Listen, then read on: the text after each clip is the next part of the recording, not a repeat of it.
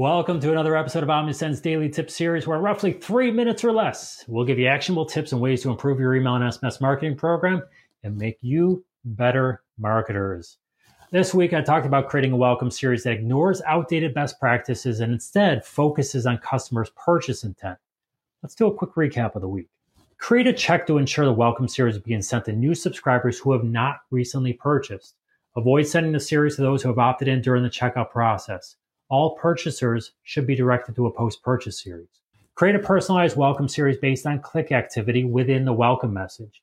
These messages can be tailored to the specific categories or products of the new subscriber is showing interest in. After all, you don't need to be sending anniversary and earring messages to those shopping for engagement rings. Add text messages to your welcome series for your SMS subscribers and include it in the same workflow as your email series. Now, SMS is a must-have channel and will allow the would-be shoppers to return to your store via their preferred channel. Create as many messages as is necessary to introduce your products and build consumer confidence. For most brands, this will be 3 or 4 messages. Finally, send the welcome message immediately and the remainder of your series on consecutive days. Now, I covered a lot this week, but over time, combining this week's tips with last week's will have your welcome series generating increased revenues faster than you can say Sally sells seashells by the seashore 5 times real fast, or something like that.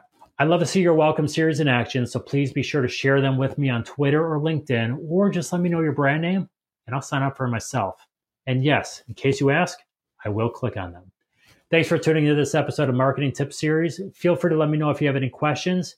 I'll see you next time, but until then, happy marketing.